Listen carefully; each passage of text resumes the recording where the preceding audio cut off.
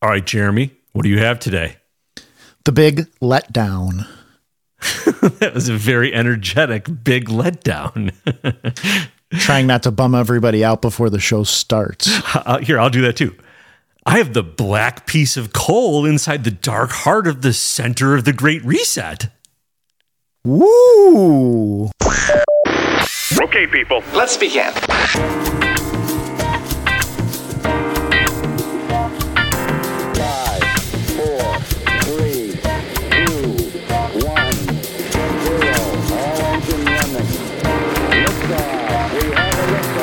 We have liftoff, everybody. Get up. Get up, everybody. Are you ready to be baited with the truth? Good, because you're listening to the Truth Bait Podcast. I'm documentary filmmaker and podcaster Andrew Marcus. And with me always as we deconstruct America's propaganda war and reconstruct America's cultural narrative in our image is documentary filmmaker, podcaster, the one and only rebel pundit, Jeremy Siegel!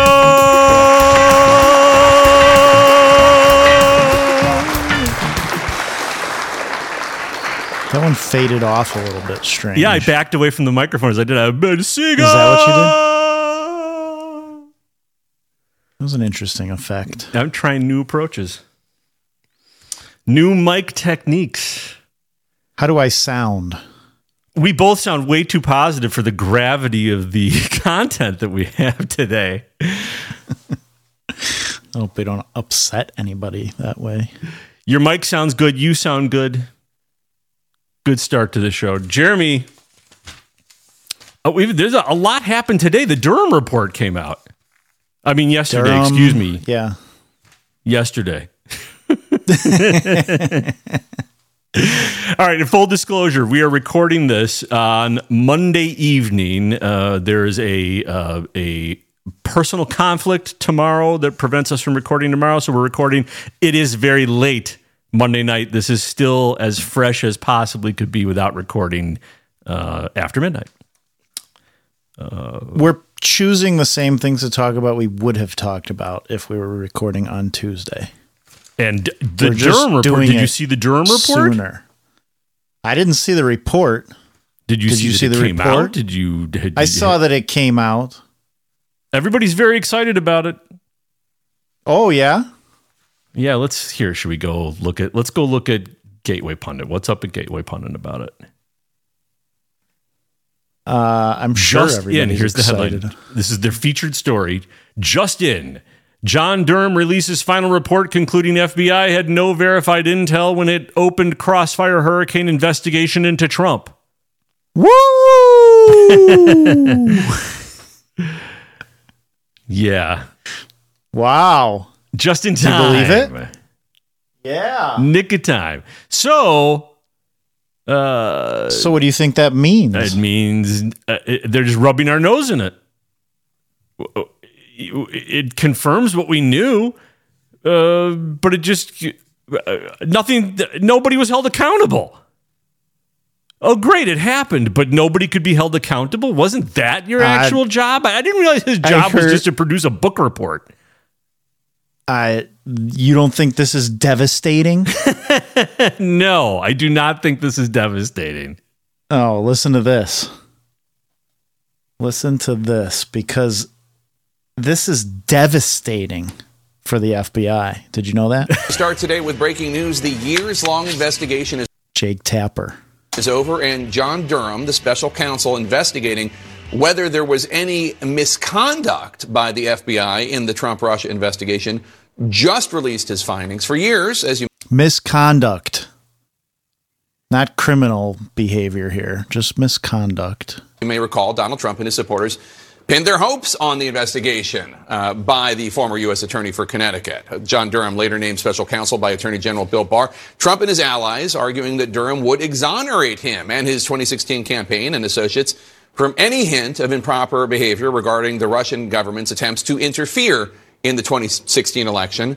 Durham is coming was the slogan and the meme tweeted by Republican lawmakers and the president's family hinting that Durham would lead to bombshell indictments of those who investigated Trump. Now, the bombshell indictments did not happen. Durham did get one minor court victory, 2 court losses. But President Trump appeared so confident of what Durham would find, he openly pressured the special counsel to release his findings before the 2020 election. Regardless, the report is now here. It has dropped, and it might not have produced everything of what some Republicans hoped for. It is, regardless, devastating to the FBI, and to a degree, it does exonerate Donald Trump. Let's bring in CNN. So, I told you, it's devastating. It is devastating. Devastating and exonerates Trump. Whoop-de-doo.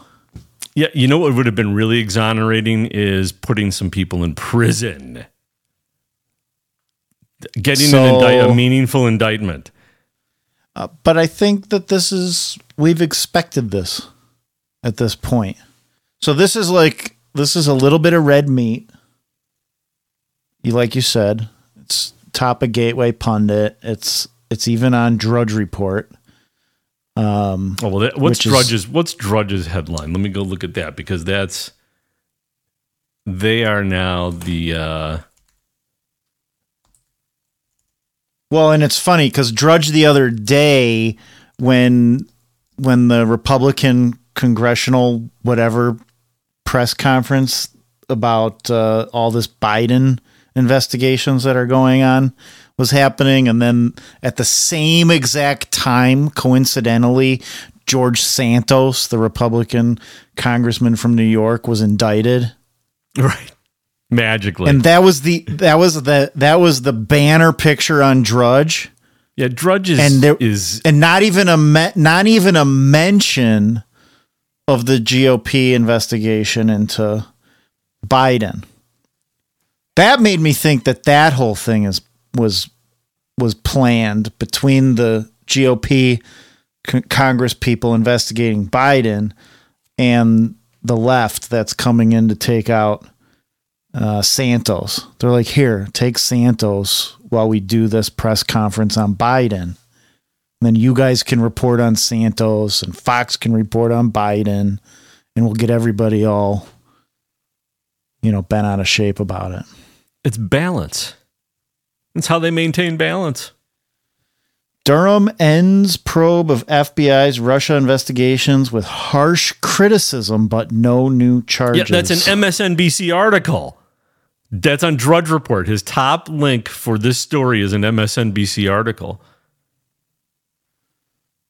And the top of the page it's not news that Drudge is left-wing now. This is not news. No, I don't think so. I think I'm surprised it's even on his site at this point.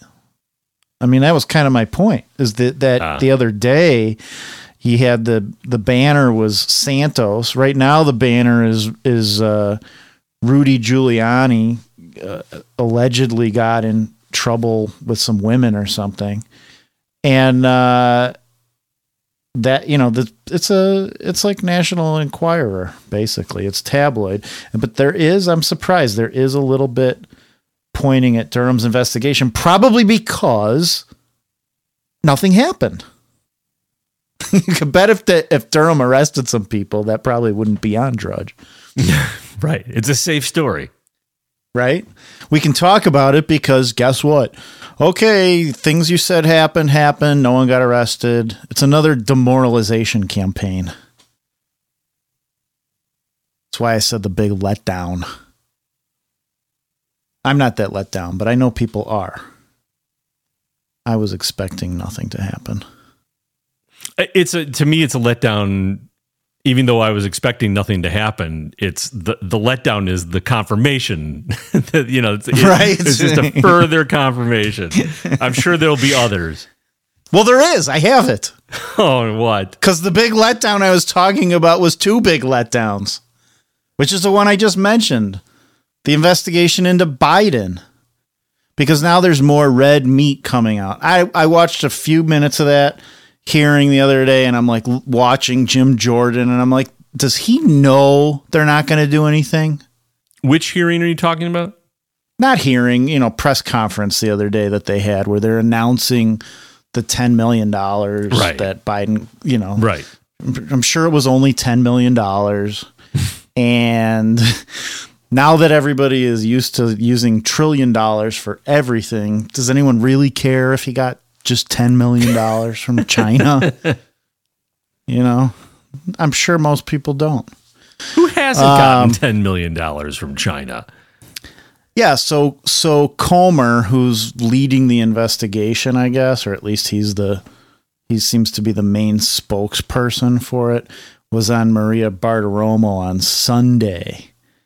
And there's this headline on Gateway Pundit that he's going to drop a bomb and out whoever's pressuring the whistleblowers. Did you hear about these whistleblowers? I've heard about the whistleblowers. I've heard that there are stories about some of them disappearing and not disappearing, and yeah, it sounds like it's a bit of a mess. Well, here's what he says, because I thought this interview was interesting, and Maria Bartiromo, she seemed to think it was interesting. I couldn't tell if her reactions were real or if she was acting. She looked shocked at what he was saying. Listen to this. Are there whistleblowers or informants missing right now? Well, with what we've investigated and the people that we've tracked down, going back to the CEFC, the two main players in that business, as well as all the Americans that were involved in the different Biden influence peddling schemes, as well as the Serbian national. The 9 of the 10 people that we've identified that have very good knowledge with respect to the Bidens, they're one of 3 things, Maria. They're either currently in court, they're currently in jail, or they're currently missing. So it's of the utmost. When he says missing, her eyes pop open like you've never seen before. Mm-hmm. Like she wasn't expecting him to say this. I can't tell if she was really not expecting it or not. Yeah, I mean, if she's a good broadcaster, even if she knows it's coming, she's going to accentuate that point. Right? But the thing is like she almost looks really shocked. Well, like it wasn't just part of her. It is shocking. What do you think it means? Well, listen, because there's more. Most important that the FBI work with us to be able to try to identify what research they've done, what investigations they've done, because we have people that want to come forward, but honestly, Maria, they fear for their lives. Not only are the Biden lawyers and the Biden White House intimidating them, the media is trying to intimidate and discredit them. And I think if you look at the Rasmussen poll, 7 in 10 Americans are very concerned that Joe Biden's involved in a public corruption scheme. We're looking to polling to figure out what we should do here. Well, they're politicians. Did you hear that? That's what they do. According to the Rasmussen poll, this is something we should look into. And they want to know more information. 7 in 10 Americans strongly support the work that our House Oversight Committee is doing, investigating the Biden influence peddling. And we just need to get some cooperation from these different deep state bureaucracies that are standing in our way. This is absolutely extraordinary, and it is stunning that some people are missing, that you need to prove this. Who in the White House is intimidating these people? Do you know? I do know. We're saving that for a later time. Come on. Her eyes popped open bigger than they did 30 seconds ago. She's like, what? Well, wait, how does she know to ask about somebody specifically in the White House? That is a loaded question right there. That says to me she's in on this back and forth exchange with him. Yeah, I didn't think of that. That may be so. The thing is, like, his answer, it made my eyes pop open. His answer is BS. We do know, but we're not going to say but we're right not going to say it right now. What in the world are you talking about? I have a girlfriend. She lives in Ottawa. I could tell you her name, but I'm not going to right now. I mean, it doesn't sound right to me. I mean, does that make any sense in any form of reality? No, if they've got a charge to make it. We know who it is, and we're not going to say it right now. Somebody who's intimidating witnesses. So then you've got, like, I first saw the headline, and I was like, oh, and interesting, the Comer's going to drop a bomb. What do we have to wait for? I mean, this is something we're waiting. What are you waiting on? We're not going to release it right now. Why not actually put some real pressure on? And meanwhile, I don't mind the Congress dedicating an entire committee, multiple committees to digging into this stuff, but they need to be careful too that the House Republicans don't come across as looking like that's all they're doing, that they're only looking into scandal and they're not actually making any proposals for how to govern the country should they gain actual control, because that is the narrative that will be used against them. But to me, this is all window dressing. This is all this is the deck chairs on the Titanic. Yeah. Oh, throw that deck chair over. Let's get some justice. But the Titanic is still going down.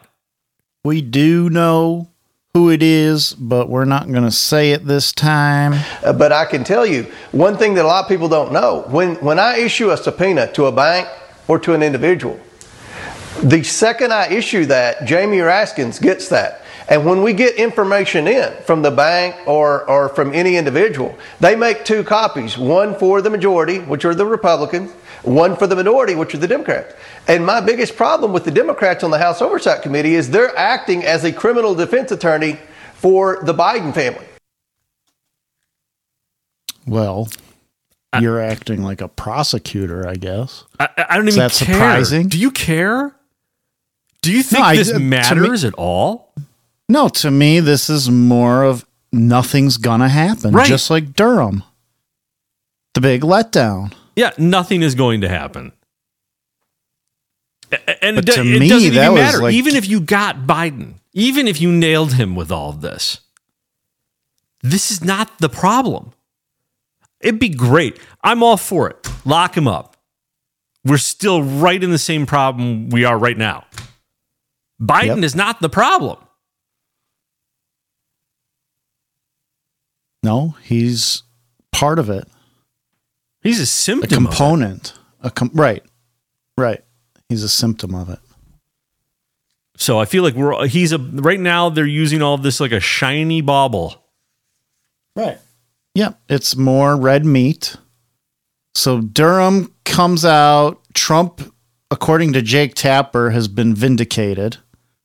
Are you happy, Trump? You have been vindicated by Jake Tapper. And the FBI, this is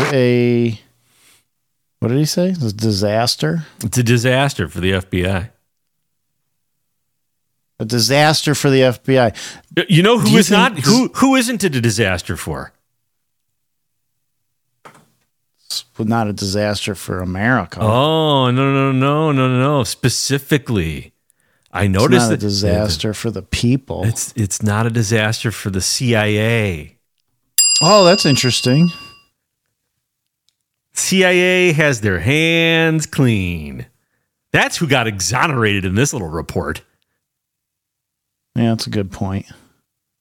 This was just a cleanup job for the CIA. Durham, I want to know if Durham has ever worked for the CIA. Yeah, that's interesting. Well, then there was other CIA stuff, and I don't have any clips on that. There was some other stuff about the what was it? Brennan, the lies they said about the Hunter tapes or the Hunter computer that they all conspired against. Right. Now they're just openly admitting it. Yeah. This is like airing everything out before we go into election time. Right. You're right. They're clearing the decks, and now all of this will be old news. Right. Old news. Neutralize it. Trump can talk about it. Hey, listen, Trump, be quiet. Jake Tapper already vindicated you. Mm-hmm. You got your justice. People, you want justice? Forget about it. You got it. Oh, and Jake the left already Tapper. has their narrative on that one too, because they can just say, "Yeah, well, there were no indictments. There were no meaningful indictments." Right. Which says it right on the top of Drudge, but no new charges. So Trump was right about everything he said, but that doesn't matter. You didn't get what you wanted. Nobody goes to jail, and now we start over. And in fact, the way that they're rolling all of these narratives out really indicates how confident they feel about the control they have over all of this going into the next election. Definitely. And I'm sure it's designed to keep us from looking at other things that might be more significant.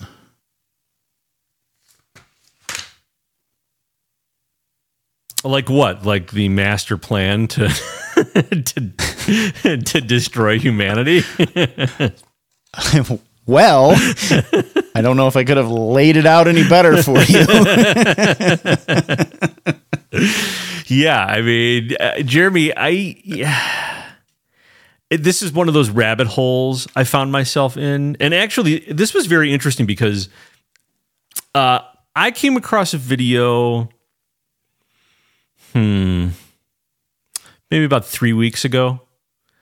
And it was I immediately identified it as a massive rabbit hole waiting to happen, and I was already busy when I came across this video, so I figured, okay, I'm going to pull it. I'm going to put this aside. I'll find a time to come back to this. And then a few weeks later, I see another video that has an inadvertent direct reference to it, and it sent me immediately down the rabbit hole. And this is actually, you know, we're making light. You and I are being jovial and jocular, but I'm not sure. This is another one of those segments I'm not sure really young children should be listening to. And so I'm going to actually give people time to pause, scoot the children out, listen to this segment later, because there's nothing vulgar, but it's really dark. This is very adult subject matter, I think I would say. So if people have their kids out of the, do you think it's enough time? Should we? Yeah, I mean, people can pause. They should have enough time, unless they don't pause. If they don't pause, we probably have to wait longer because people have time to leave the room. I would just do it. I would just assume they either paused or they're going to let it roll.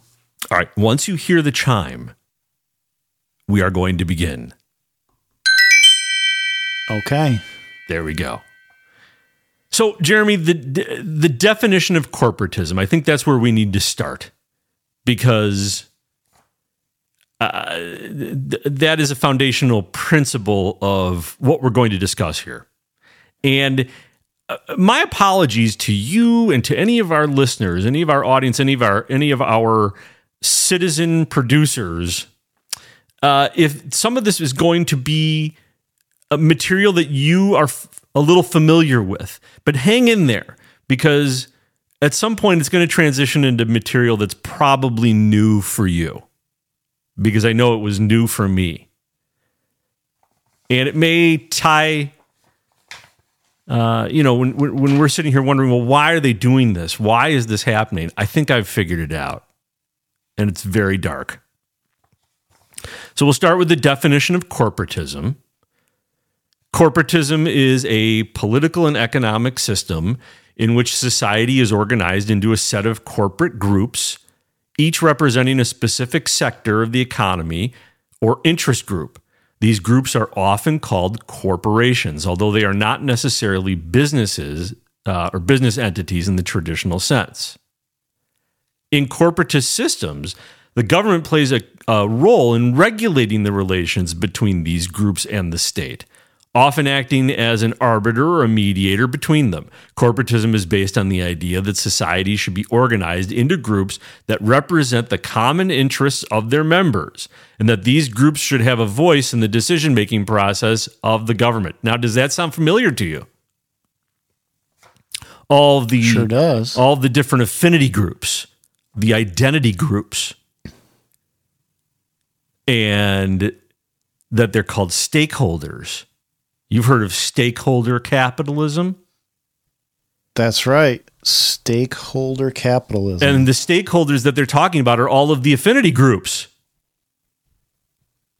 So I thought that was me they were talking about. well, if you are a victim somewhere, you can be one of them. How do I get to be a stakeholder? We'll have to unpack your privilege knapsack and see where you are oppressed. There must be somewhere you're oppressed. I don't know. It's going to be tough. You're a white male. Christian. Ugh. Yeah, right. So this is what corporatism is. In some cases, corporatism has been associated with fascism, as fascist regimes often employed corporatist policies as a means of controlling society and suppressing opposition. However, corporatism can also be found in other political and economic systems, including social democracy and some forms of authoritarianism. That all came from producer GPT. Okay. Now, keep that in mind as we begin to go through this. So, you have the World Economic Forum located in Switzerland, and that's their global headquarters.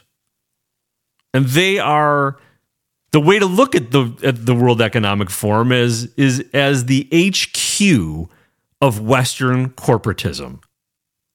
That's really what's going on there. And you're going to hear this in the clips that I have. Their entire thesis is the bringing together of government and corporations and stakeholders. And when you look at China, China is a corporatist society more overtly. The government is half owner of, I think it's half owner. They're partners of every company in China. Mm-hmm.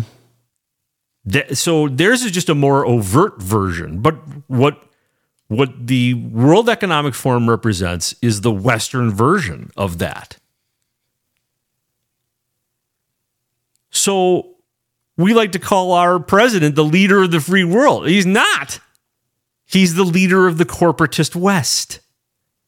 And the World Economic Forum is the current top-level manifestation of where governments and corporations come together to control the entire world.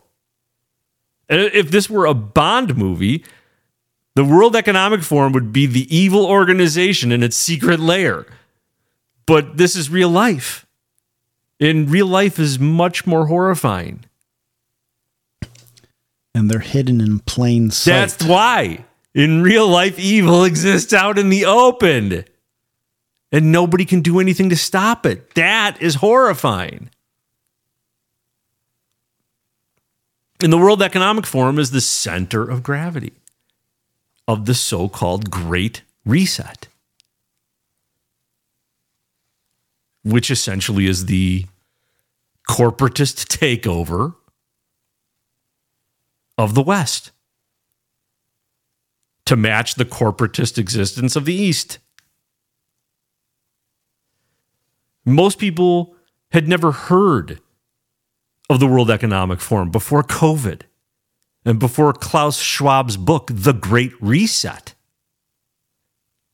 And nobody's read that book. Jeremy, have you read that book? No. Nobody's read that book. But everybody talks about it. Now, I'd heard of the World Economic Forum before COVID, but that's because my head's been deep in the weeds for a long time. As I'm sure World Economic Forum was not unknown to you. But my first exposure to the connection between COVID and the World Economic Forum was Event 201. Now, you know what Event 201 was, right? We've talked about this on previous shows. Most people know it. It is a couple of months before we all became aware of COVID. There was an event called, it was a meeting called Event 201 put on by the World Economic Forum, the United Nations, Johns Hopkins, and the Gates Foundation. And one of the main participants was the director of the Chinese CDC, where they wargamed, coincidentally, the emergence of a novel coronavirus that storms the entire world 2 months before we all became aware of COVID. Very big coincidence. Well, so I came across, this was, I told you that there were 2 videos that I saw. The one that I saw several weeks ago and went, well, this is a rabbit hole, and put it aside. Then I said that there was a second video that made mention of one of the topics inside the first video that got me going. Okay, so I'm going to start with the second video, and we'll work our way towards the first one. Have you ever heard of a Michael Rechtenwald? Yeah. What do you know about Michael? It's escaping me right now, but the name I've definitely heard. Okay, so I know very little about the guy, but I came across this presentation he gives for the Mises Institute. This is on Mises Media. So this is like a libertarian outfit, I think. Listen, Mises wasn't Mises like a big capitalist type or free market type advocate? Yes. Okay, so this is like a free market type think tank, the Mises Institute. This is the name of this video on YouTube is The Great Reset and the Grand Refusal. I like that name, The Grand Refusal. I'll start playing a couple of clips from here. Here he is talking about Event 201. Event 201 simulated the international response to the outbreak of a novel coronavirus 2 months before COVID-19. The COVID-19 outbreak became international news, and a few months before it would be declared a pandemic. The Johns Hopkins Center for Health and Security summary of the exercise closely resembles, in fact, mirrors exactly the actual COVID-19 scenario, including apparent foreknowledge of so-called asymptomatic spread, etc. The CLADEX and Event 201 simulations anticipated every aspect of the COVID crisis, notably the responses by governments, health agencies, conventional media, social media, and elements of the public. The simulated responses and their effects included worldwide lockdowns. This is in advance, a simulation. The collapse of businesses and industry, the adoption of biometric surveillance technologies, an emphasis on social media, censorship to combat misinformation and disinformation. Of course, all of these things took place with the COVID crisis. And you remember I mentioned Schwab's book, The Great Reset. Mm-hmm. Here's what he has to say about The Great Reset. Schwab and his co-author say repeatedly what an opportunity COVID has presented. Wow, this is just a wonderful, 24 times they refer to COVID as this wonderful opportunity. And the book came out within a couple of months of COVID entering the global consciousness. Kind of makes you wonder. It's very convenient timing. Well, and then Kennedy was talking about that in the interview with Jim Hoft last week. Yes, and I have a clip of that towards the end of this. Okay. And I contemplated playing that clip first. But once you hear it after the end of this, you'll understand why. I think you'll understand why I kept it towards the end. Here Michael talks about stakeholder capitalism. The economic system that they want to usher in is called stakeholder capitalism. Now, stakeholder capitalism is a euphemism and doublespeak for this kind of a collusion between the government and the state and the corporate world, and this kind of a cartel shared monopoly scheme that it establishes. They have signed on 1,000 of the world's top corporations in all the major sectors of the economy, and they're all firmly behind this agenda. BlackRock Inc. is one of the major ones. Larry Fink is the CEO. He sits on the board of trustees of the World Economic Forum, and he is firmly behind the stakeholder capitalism regime, which has as its main mechanism the ESG score. And then he effectively said, we have long believed that our clients as shareholders in your company will benefit if you can create enduring, sustainable value for all of your stakeholders. As more and more investors choose to tilt their investments toward sustainability-focused companies, the tectonic shift we are seeing will accelerate further.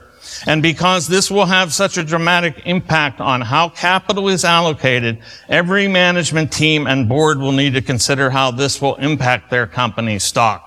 Translation, if you don't get on board with the sustainability, ESG, stakeholder regime, you're going to be starved of capital and die on the vine. That's the translation.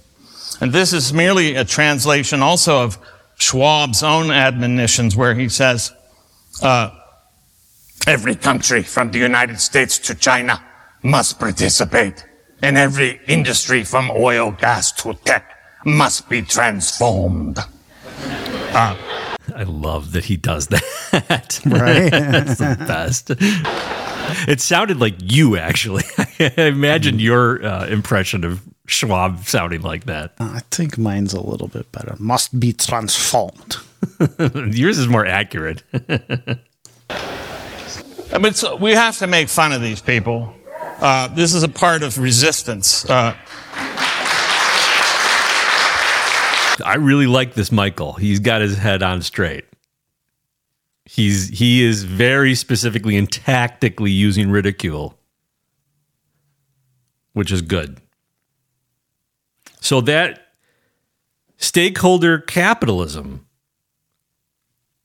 you know the phrase, everything inside the state, nothing outside the state?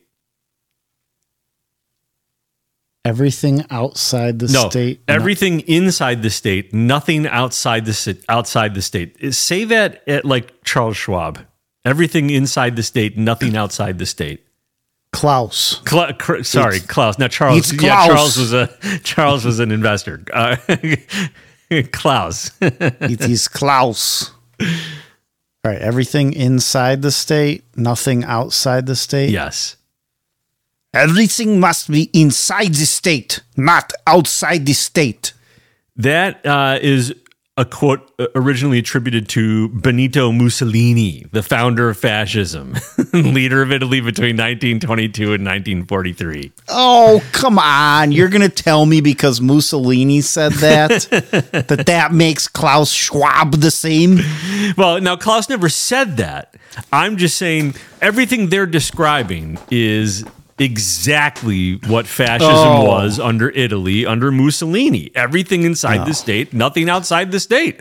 Mussolini believed the state should be the center of all aspects of society and that it should have complete control over the lives of its citizens. In his view, the state was the ultimate expression of the will of the people and should have the power to direct the economy, the military, the culture, and art.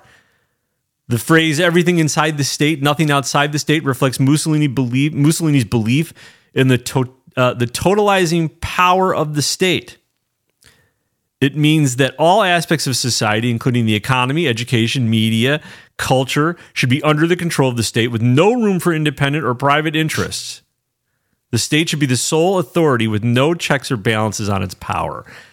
And again, that is, have you been paying attention? Anybody who's been paying attention, every aspect of our lives is now regulated by the state. Everything. That's true.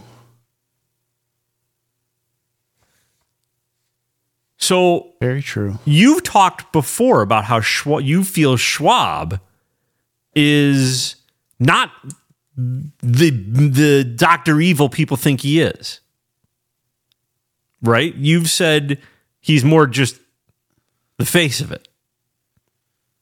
Well, I don't know that I think he's a very important part of it. I don't know if I've said that about Schwab. I've said that about George Soros. Yeah, you've said it about Soros. Yeah, but it would hold for Schwab too, though. That that he is not the top guy. We talk about this plane that's flying overhead. He may be one of the pilots. He may be a pilot in the plane, but he is not back on the base. He's not a general back on the base. But he could be a flight attendant. No, Fithian. Lisa Fithian is the flight attendant. It'd be the worst flight ever. Could you imagine? I think the point there and the point in saying that about Soros too is Soros has been the big boogeyman now since going at least back to the Tea Party, in the 2008, 2010. Right. Glenn Beck started bringing a lot of attention to George Soros, yes. And it was a big deal. And then pretty much before you know it, George Soros was controlling everything, and he's the puppet master of everything. And I don't believe that he is. I believe he's one of the players, right? But I believe he's one of the players that has been assigned the role of being the puppet master for public consumption. Okay, so here, listen to this clip from Michael Rechtenwald at Mises Institute. Here, he basically agrees with you. You're going to agree with him. This is Larry Fink's. This is the assets under management by BlackRock. They held $10 trillion under management. They're the largest asset manager in the world, and this guy is the tip of the spear driving ESG. So it's not like Schwab is like a quarterback on the field. Okay. He's just executing the plays that are being called down from the booth. And people like Larry Fink, they're kind of like the offensive coordinator. Okay, and then there might be a layer above him who are calling the shots altogether. These are monopolists who want to monopolize the economy. They use the ESG as a demarcation device in order to drive out all the competition and exclude them from the marketplace and retain complete and total control over the rest of the economy. What they're doing is drawing corporations into the state and making them state apparatuses. We see this going on all over the place. You saw it with Twitter. You're seeing it with Google. These are not private companies per se. They were, first of all, established by In-Q-Tel, which is the CIA's own funding agency. Secondly, they operate as state apparatuses and controlling opinion and narratives and even canceling people from the public sphere. So anyway, but what this represents is not only sort of what leftists will say is the privatization of the government. What really is going on here is the governmentalization of private industry, turning private industry into governmental agents. This represents In-Q-Tel and who they funded, for example. Of course, they're a CIA operation. They funded Nokia, Microsoft, Oracle, Google, and Facebook, and IBM.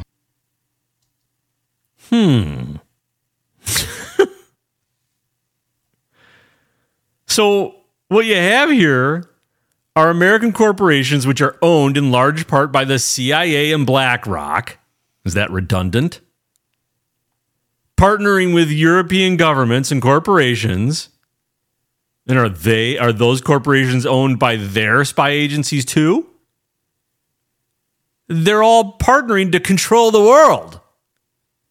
Mm-hmm. Did I mention that in addition to their headquarters in Switzerland, the World Economic Forum has regional offices in New York, Beijing, Tokyo, and San Francisco? San Francisco, that's a lovely place. Yeah, that's the future. You know, hyper wealthy and everyone else destitute. Well, so here's Klaus Schwab in his own words. Today, this is, by the way, this is from 15 years ago. Today, the borderline between public and private is blurred. And I think it's very important to emphasize the notion of corporate global citizens. Big corporations like Microsoft, whoever, they have a lot of advantages from the fact that the world has become global. But they also have not only rights, they have also duties.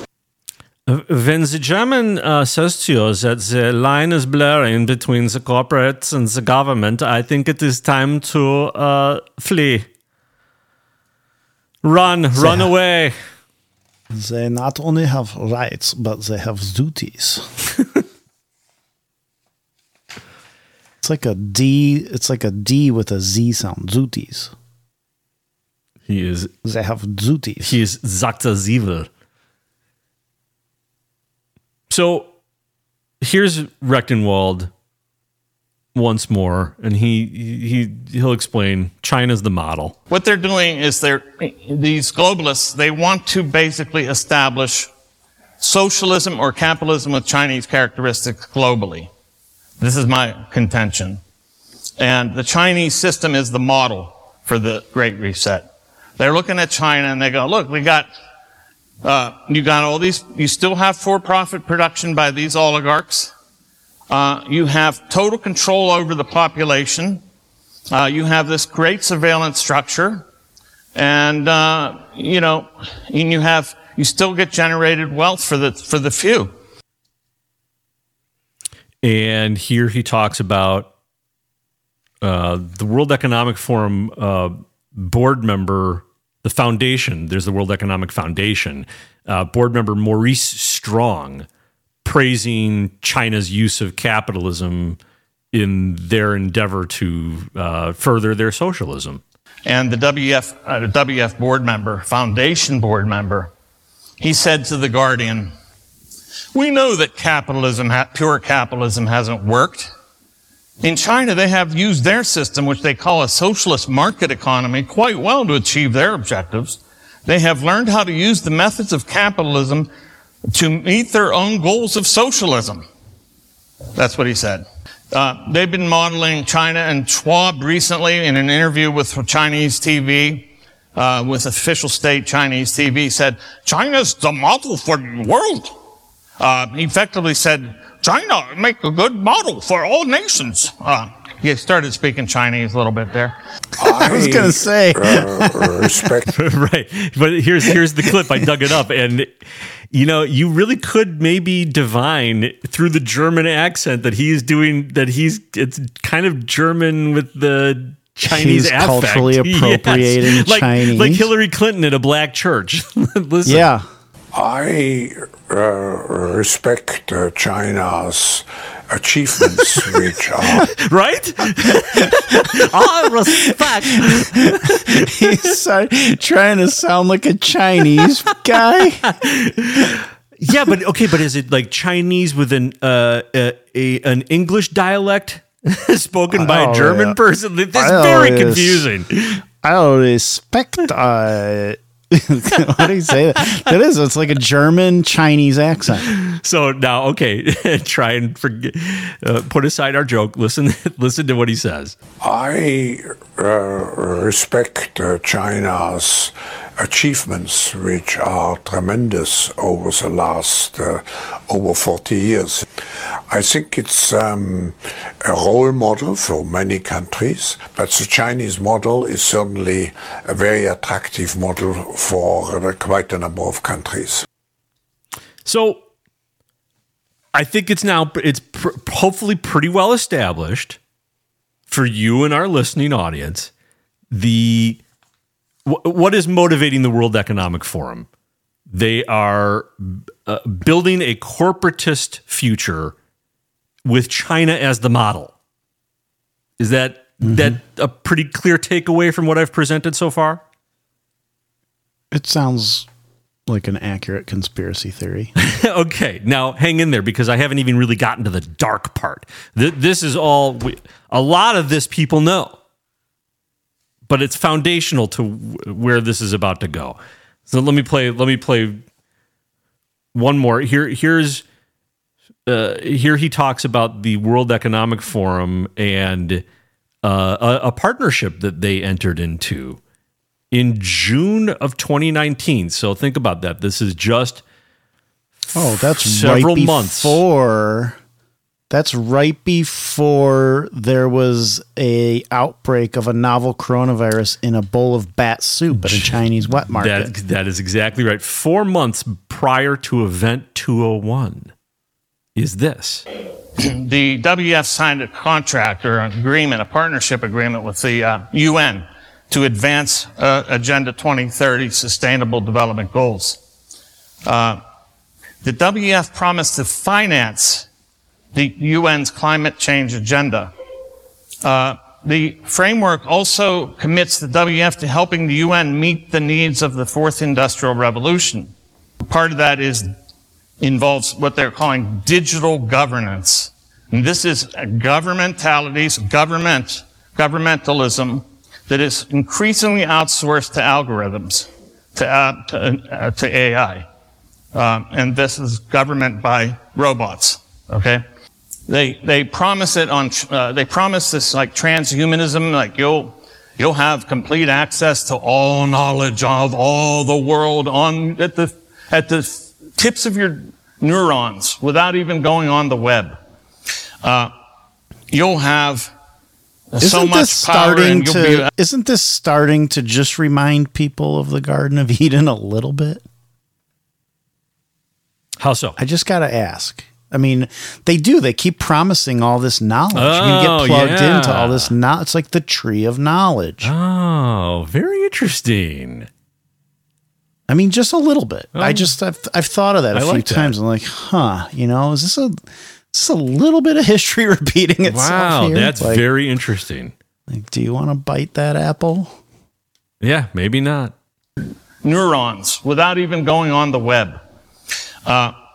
You'll have so much power, and you'll be able to use AI. It'll be connected to your own brain. You'll become a supercomputer yourself, all this kind of stuff. But it is not really going to be used that way. These are going to be used to control the population at large. Yeah, you're really right, Jeremy. It's a satanic appeal. Mm-hmm. Wow, I never really even thought of it that way. My agnostic brain never even looked at it that way. Just turn your brain around the other way and you can see it clearly. Well, that's why there's two of us, Jeremy. Okay, so now we're going to get to the next clip I'm going to play. And keep in mind, that last clip, let me just say this real quick. It was a deal signed between the World Economic Forum and the UN for sustainable climate goals. Sustainability. Okay, this is going to be very important in the next few clips. In this next clip, this is where Michael Rectenwald said something that blew me away, got me.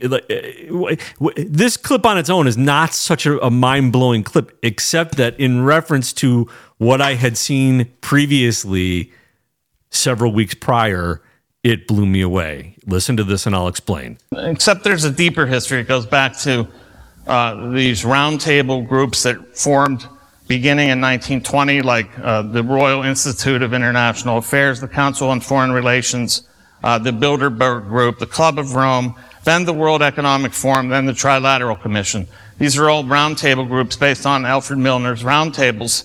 And this is really where these are all globalist organizations that have been pushing a global agenda for over 100 years. Had you heard of all of these groups? I've heard of some of them, but not all of them. I've heard of every single one, yes. You had heard of the Club of Rome?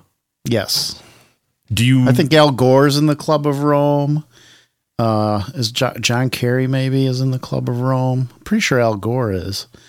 Yeah, it's a secret society. Okay, I had never heard of the Club of Rome until a few weeks before I saw this clip that I've been playing you from Mises. And the video that I stumbled across was a very fancy, elitist, snobbish event taking place in Germany, in Berlin, and it was a Club of Rome event. And it was high cocktail hour, champagne and cheese being served, and all the finest of polite society. Anyone who's anyone absolutely was there, Jeremy. That's the kind of event it was. Why weren't we there? We are not anyone. We are nobody, Jeremy. So I stumbled across this video, and it was an event celebrating the 50th anniversary of a book. Author Dennis Meadows, the book titled Limits to Growth. Have you ever heard of this? It's No. 50 years old. You haven't heard of it? No. Okay, well. Yeah, this is a peach, Jeremy. This is a real peach. So I went digging, and when I first saw the video 2 hours long, this dinner that they put on. Okay, so I didn't have time. That's why I set it aside. I'm like, I don't have time to go through this video, but I had little alarm bells going off in my stomach. There's something to this. Something's up with this. I don't know what it is, but it's going to be worth going through. Then Rechtenwald mentions them, and I have to go back and now, okay, well, what was that video? What was it? Oh yeah, they were celebrating this book by Dennis Meadows. I then went to go look, well, who is Dennis Meadows? What is, is he still relevant? Oh yeah, he's still relevant. I found an interview with him. This interview is 5 years ago. So back when the book was celebrating its 45th anniversary. And, just again, keep in mind the event that they're holding. He is a spiritual pillar. What he has written is a spiritual pillar of the Club of Rome and the group, the wider movement as a whole. Everything I've played for you so far, Jeremy, this entire segment is the what. What is happening? Now we're going to talk about why. And if you have not gotten your kids out of the room, stop right now. Well, wait. Point of order. Don't leave yet. Let's pause and make people wait for it longer. I know what you want.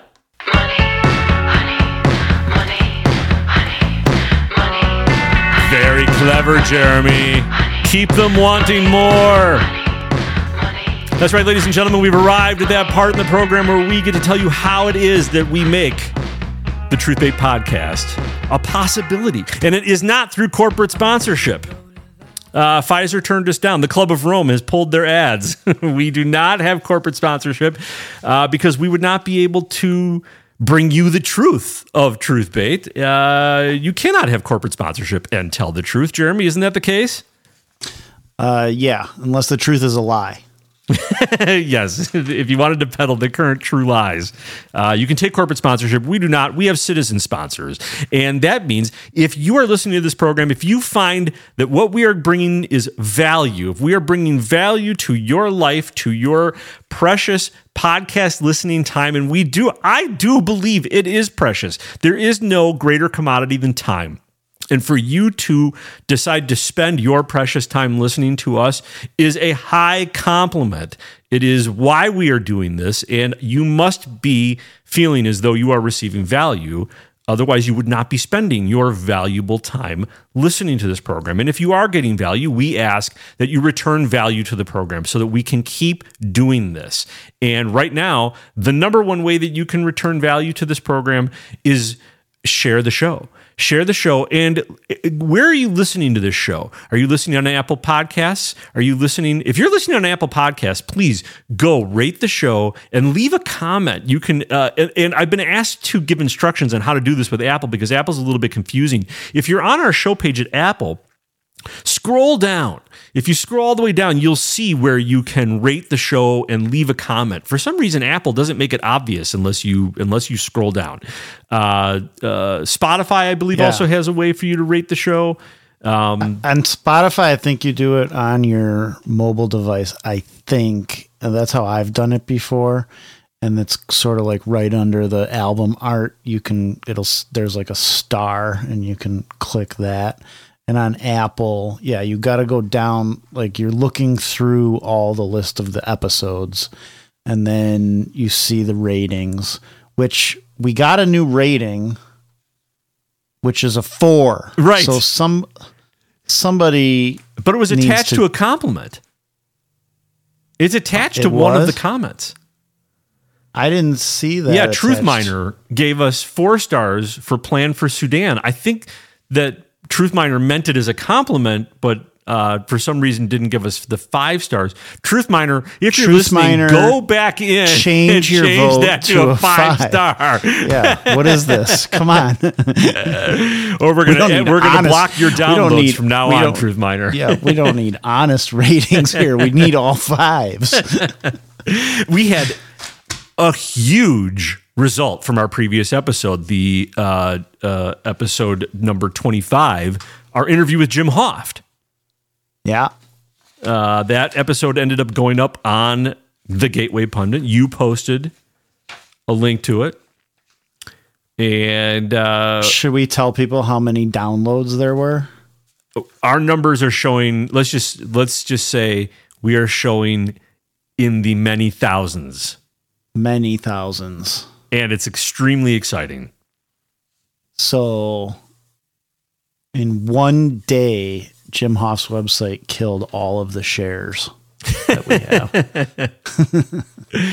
I think it was like a 20,000% increase. No, it was over 60,000% increase in traffic. Yeah. So that was definitely exciting. And I have high hopes for episode 26 is going to be just as high. Also, I don't want to forget the secret word for episode 25 at the end of the show was, do you remember? Yes, I do. It was 25.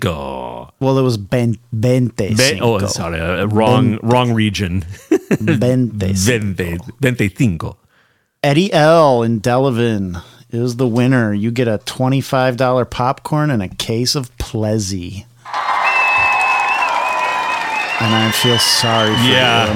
Are we punishing our listeners who get this? If you're going to drink Michelle Obama's gross sugar juice, but that's what you win. So good job, Eddie. There were other people that sent in the secret word, but Eddie L was the first. Congratulations, so Eddie L. Eddie L, yes. And we love your feedback and comments. And I got a doozy here from Michael L. Good doozy, not bad related doozy. to What Eddie kind of doozy L. are we talking about? Yeah, Michael L. Not related to Eddie L. This is Michael L. from Vernon Hills.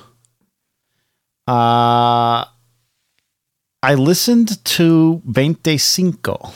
He wrote Viente. Is that how you spell it?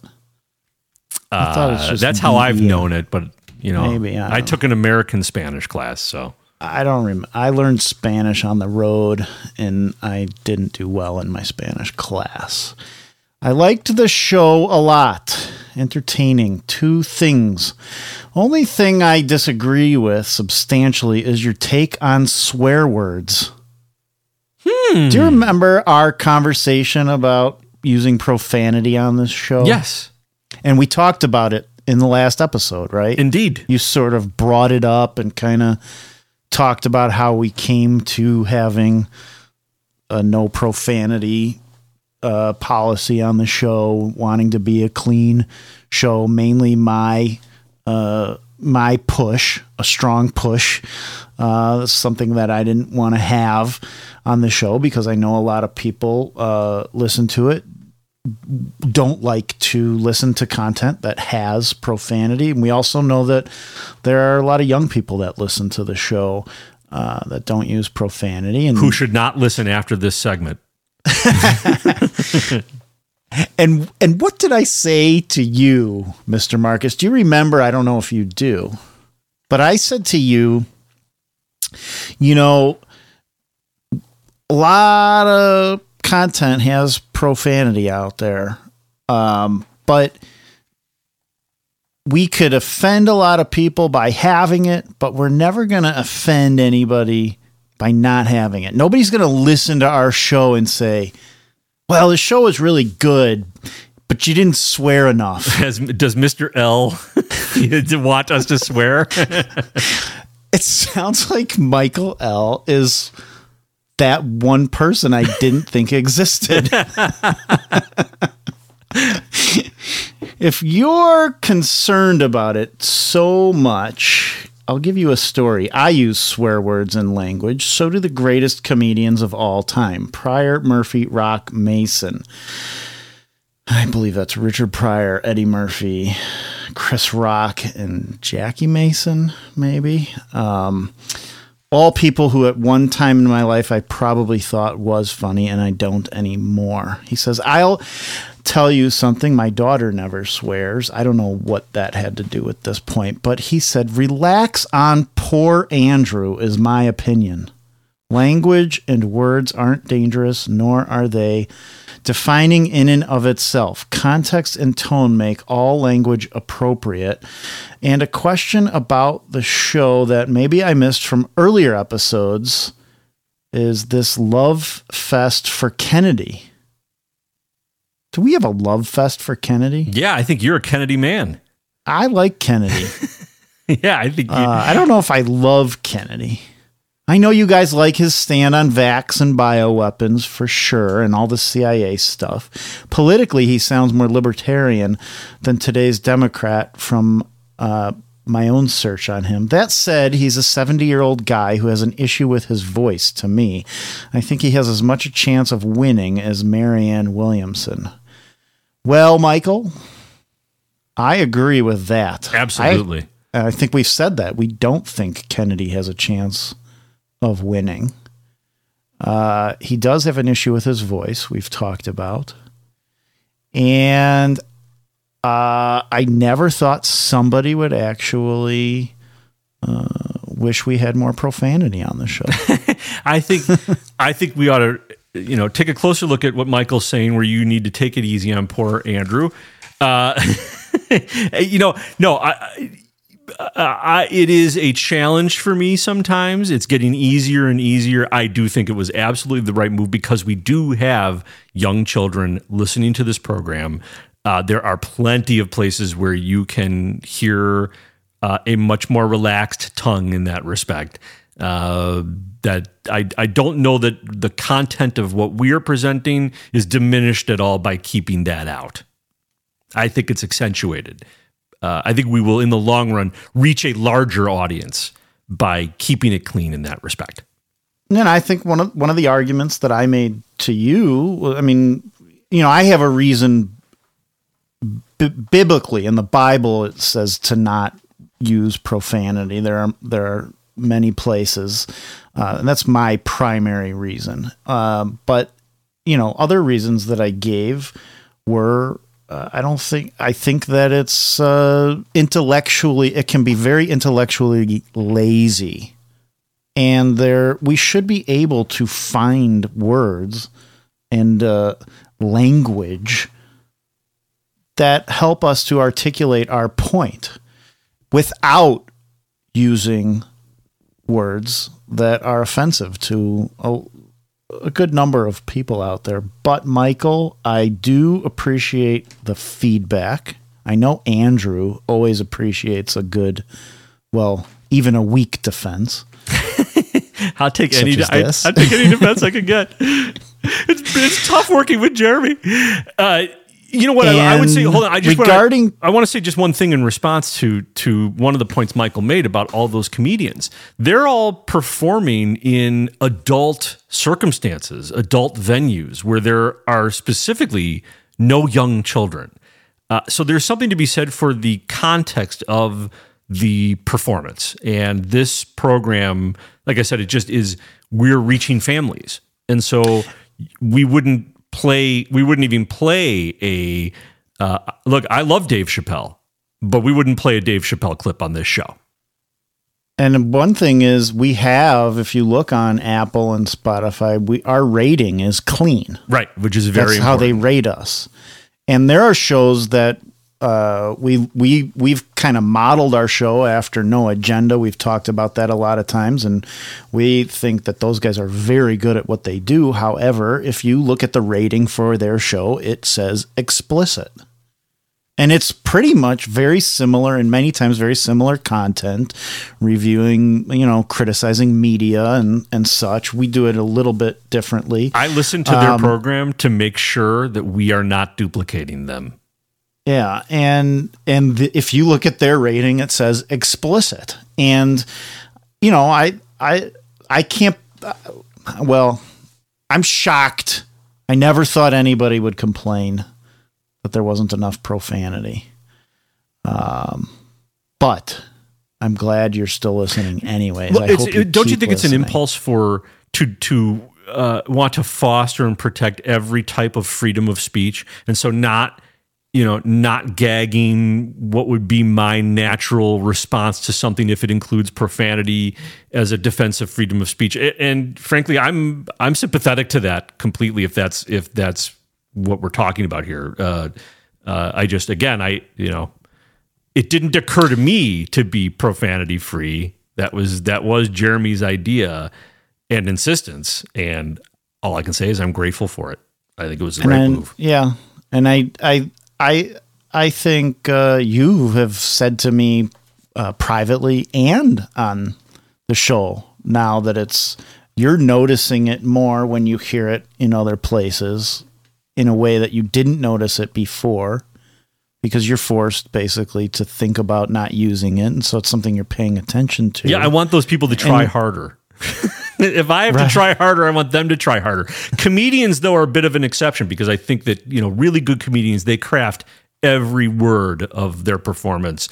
And sometimes those expletives are absolutely intentional to what they're trying to do. So that's... I can see that. That's just... And like I said, years ago, before my worldview changed, I would have watched those comedians and laughed too. I'm ashamed to admit it now today because it's not something I not only hear on the show, but it's just something I try to avoid. And I'm not perfect. I still, I can still make mistakes, but I think actually I find myself, if I do ever slip up, I find myself disappointed in myself for not being able to avoid it. You wish your life was a podcast so you could go back and edit out right. your expletives. Or if I could bleep myself, that would be good. And then with regard to the Love Fest for Kennedy, I've decided I am a Trump Republican and a Kennedy Democrat. Very interesting. Look, the thing with Kennedy is he is a disruptor of the Maoist cultural revolution emanating out of the left. So anything that does that, I'm for.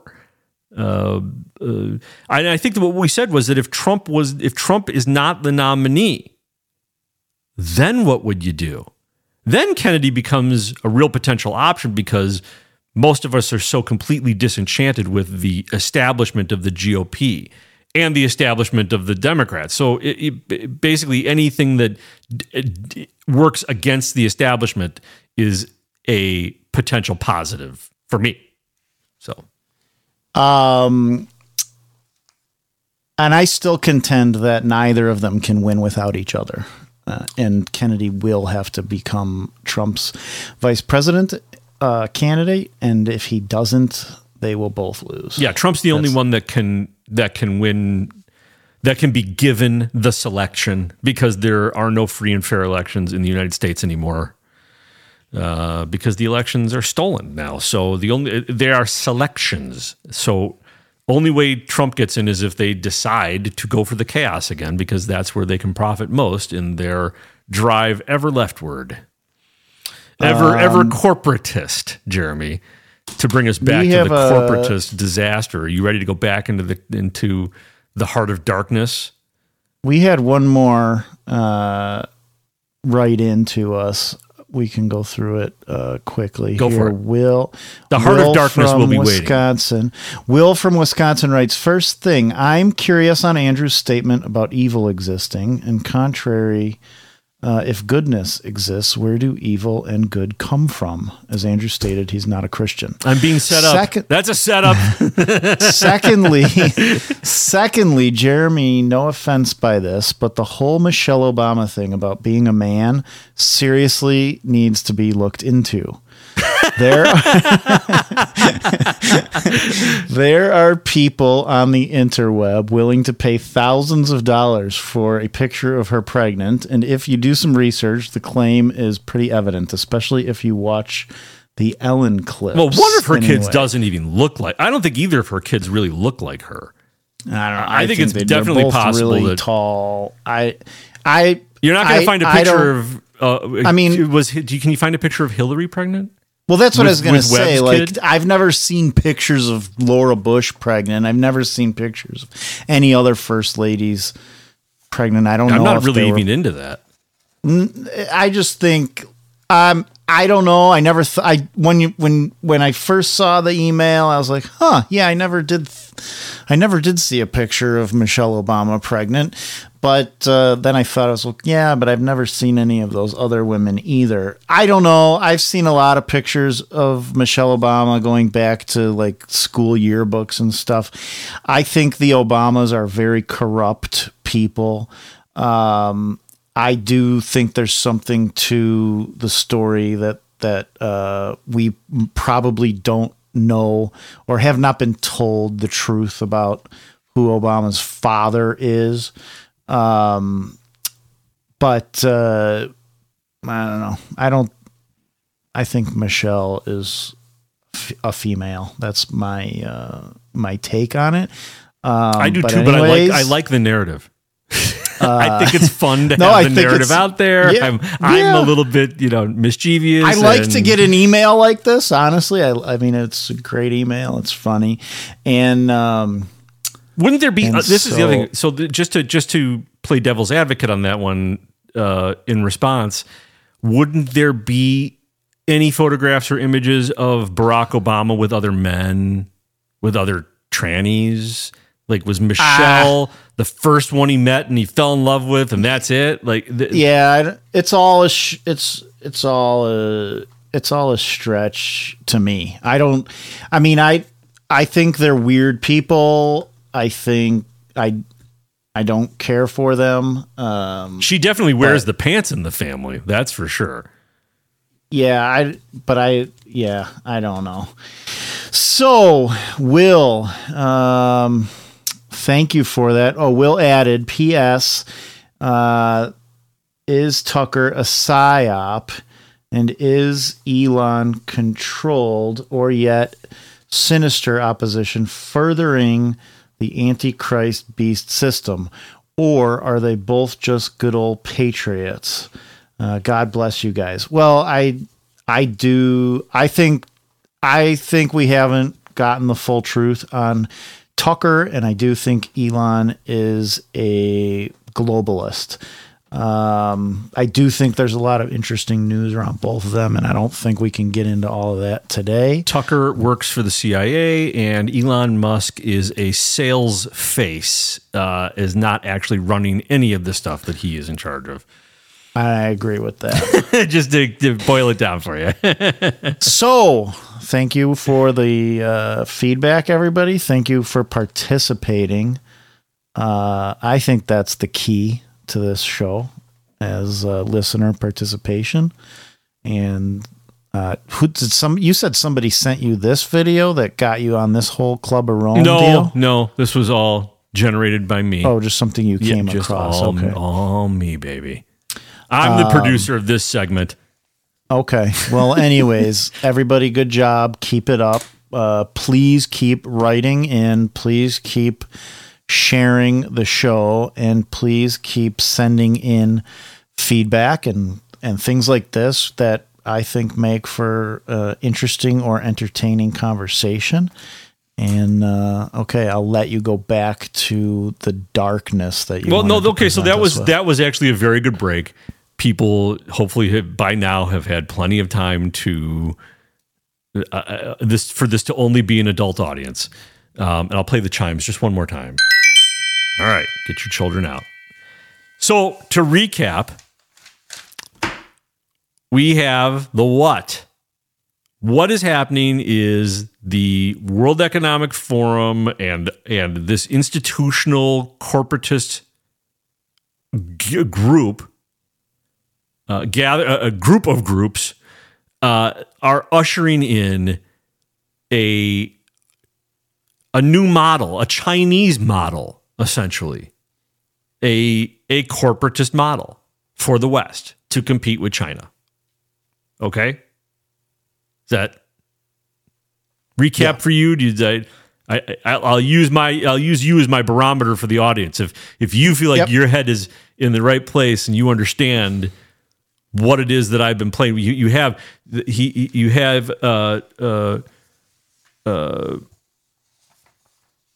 going to speak for the audience and say they get it. You have. Hold on a second. Let me.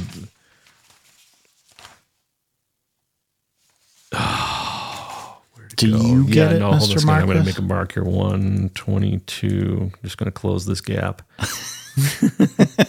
Oh no, you're not editing this out.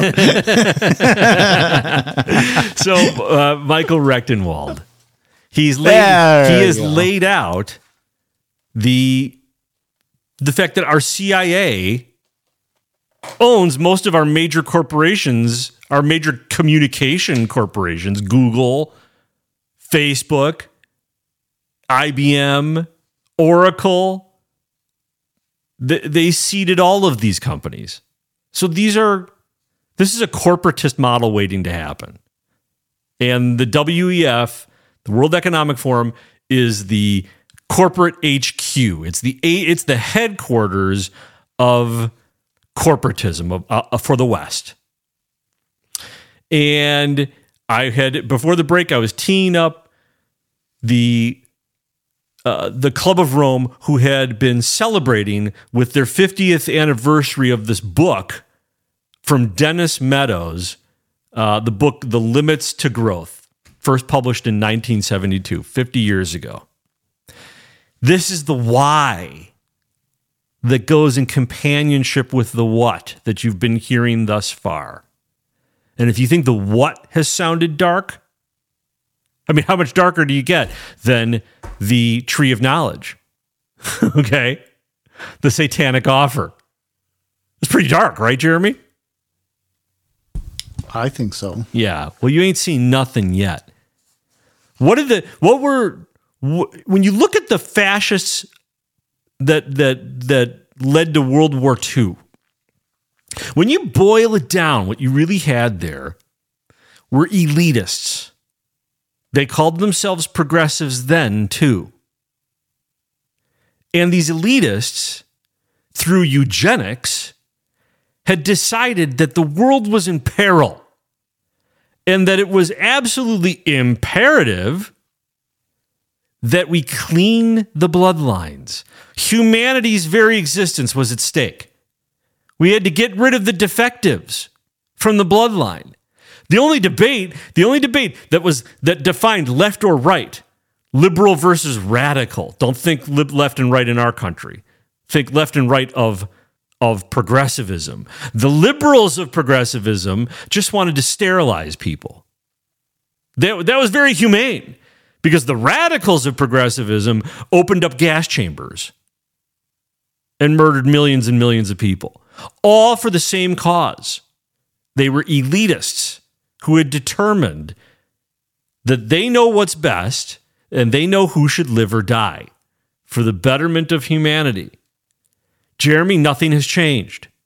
It's the same. And you disagree with these people? What's that? You disagree with these people? A little bit. I'm willing to hear them out, but at the end of the day, I think there are some no-go zones in there. There are some things that are just deal breakers, just deal breakers. Listen to this. This is Dennis Meadows 5 years ago. I don't expect that we're going to avoid collapse. We are so far, globally, we are so far above the population and the consumption levels, which can be supported by this planet, that I know in one way or another it's going to come back down. So I don't hope to avoid that. I hope that it can occur in a civil way, and I mean civil in a special way, peaceful. Peace doesn't mean that everybody's happy, but it means that conflict isn't solved through violence, through force, but rather in other ways. And so that's what I hope for.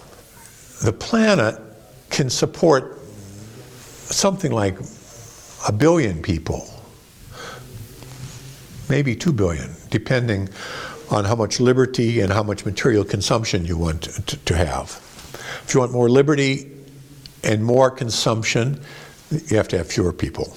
And conversely, you can have more people. I mean, we could even have 8 or 9 billion probably if we have a very strong dictatorship, which is smart. Unfortunately, you never have smart dictatorships. Unfortunately, you never have smart dictatorships. Just think about that sentence for just a moment. It implies, wouldn't it be fortunate if we had a smart dictatorship? This guy... Wait, hold on. Smart. Unfortunately, you never have smart dictatorships. They're always stupid. But if you had a smart dictatorship and a low standard of living, you can have it. But we want to have freedom and we want to have a high sentence, so we're going to have 1 billion people. And we're now at 7, so we have to get back down. I hope that this can be slow, relatively slow, and that it can be done in a way which is relatively equal, so that people share the experience and you don't have a few rich, trying to force everybody else to deal with it. So those are my hopes. I mean, these are pretty pessimistic hopes, but that's what lies ahead. A key issue here is the speed of the decline. We hope for a slow decline because that gives you time to adjust. If we had a volcano explosion, that's rapid. Suddenly, overnight, agricultural production went down by 40 or 50%, just like that. The globe can't peacefully adjust to such a shift like that. Depletion of cheap energy is a slow process. There will still be oil 100 years from now, but it'll be much more expensive. We have a chance to adjust to that in a more or less peaceful way. That shook me. When I heard that shook me. Well, he said it. You could do it peacefully. Their goal is to take this population down to 1 billion people. The global population. Yeah, but equally. He said equally and peacefully. Equally and peacefully. And when you hear him talk about cheap energy, eliminating cheap energy, that's what's happening. We walked away. We threw away our energy independence because it was cheap energy. Because they want energy to be incredibly expensive because they want our population reduced. They are reducing population. Now, I ask you, these elitists, these elite progressives who have decided that they need to take the population down to 1 billion, how do you think they're going to do that? Well, equally and peacefully. Yeah. With a virus, I think maybe? He says, I hope we could do it in a way that is, like equal. That's 85% of the population, Jeremy. And peaceful without violence. When I say peaceful, I mean without. Right. I don't mean people living in peace. I don't mean kill everybody with weapons, not weapons like guns. No, just confine them into 15-minute bombs. cities and then seal off those 15-minute cities and starve them to death. I mean more like slowly over time where nobody realizes what's happening. I mean peaceful in that you don't come chop off my head. Right, peacefully, in a way where there's no resistance and no rebellion, and everybody's looking around just kind of wondering, where did those other 5 billion people go? I swear they were just here. Yeah, this is the why. That's the why. Everything that has been happening. Why did we throw away our energy independence? Why are we why did we lock down? Why are we all taking this experimental vax? Why is all of this crazy stuff happening? This is why. You took the vax? Not yet. I'm sure as soon as I have as soon as I have surgery for something, they'll probably have to give me blood and then I'll be vaxxed. Thank goodness. So, again, the hairs are up on the back of my neck. I'm a tinfoil guy with my hat. But to me, when I take these two clips together, the cylinders begin to fall into place. I begin to see a much bigger picture happening here. And think of this. I think that the leadership in the West and in the East, they see that we're heading off a fiscal cliff. There's no way that we're not all going to crash and burn. So eliminating a bunch of your very angry population is a kind of a strategic smart move if you caused the crash and burn. I can see a whole lot of incentives in place here. A nice big war would help too. How about famine? They're eliminating farms in the breadbaskets of the world. The Netherlands, they just shut down 3,000 farms. They're going to cause starvation because starvation is a natural occurrence. That's not man-made. There's no one you go attack for that. I don't think that's going to deliver the peace he's looking for, though. But aren't those farms somehow contributing to global warming? Right. They're using all of that as the excuse to starve the populations out. These people are hyper-elitist. They know who deserves to live and die. And they've got to get us back down to 1 billion people. Or we have to be anything above 1 billion people. We don't get freedom and freedom of consumption. We have to be in a restricted society at over 1 billion people. See, we're like 8 billion people right now. This is where it all gets a little bit fishy to me. You don't think that's feasible to do peacefully? Well, it's like everything was making sense a little bit, not really, until he said, you can have more freedom. You'll have more, you'll be able to live freer when there's 1 billion of you, or 2 billion of you. But something tells me the fewer people there are, the easier it would be to control everyone. Yes. He said he would like to see these things happen, right? Didn't he say that? He said, these are his hopes. His hopes? Yes. Which means he would like. I'm just having trouble believing some of it. This is what they all want, Jeremy. This is what they all want. And I think the top level people, they don't care if this is ever achieved, as long as they're always in control of the effort. Well, that's just like socialism itself, right? It's always about the struggle. Right. The revolution is always happening. It never ends. When I went to the Midwest Marxism conference at Northwestern University's School of Journalism several years ago on a date with executive producer Ann. You're dating our executive producers? That was how the whole conference started.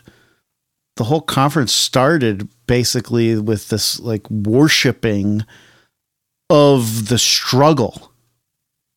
It was the struggle itself. Yeah, but Jeremy, don't you see where everything this guy is talking about is basically inaction?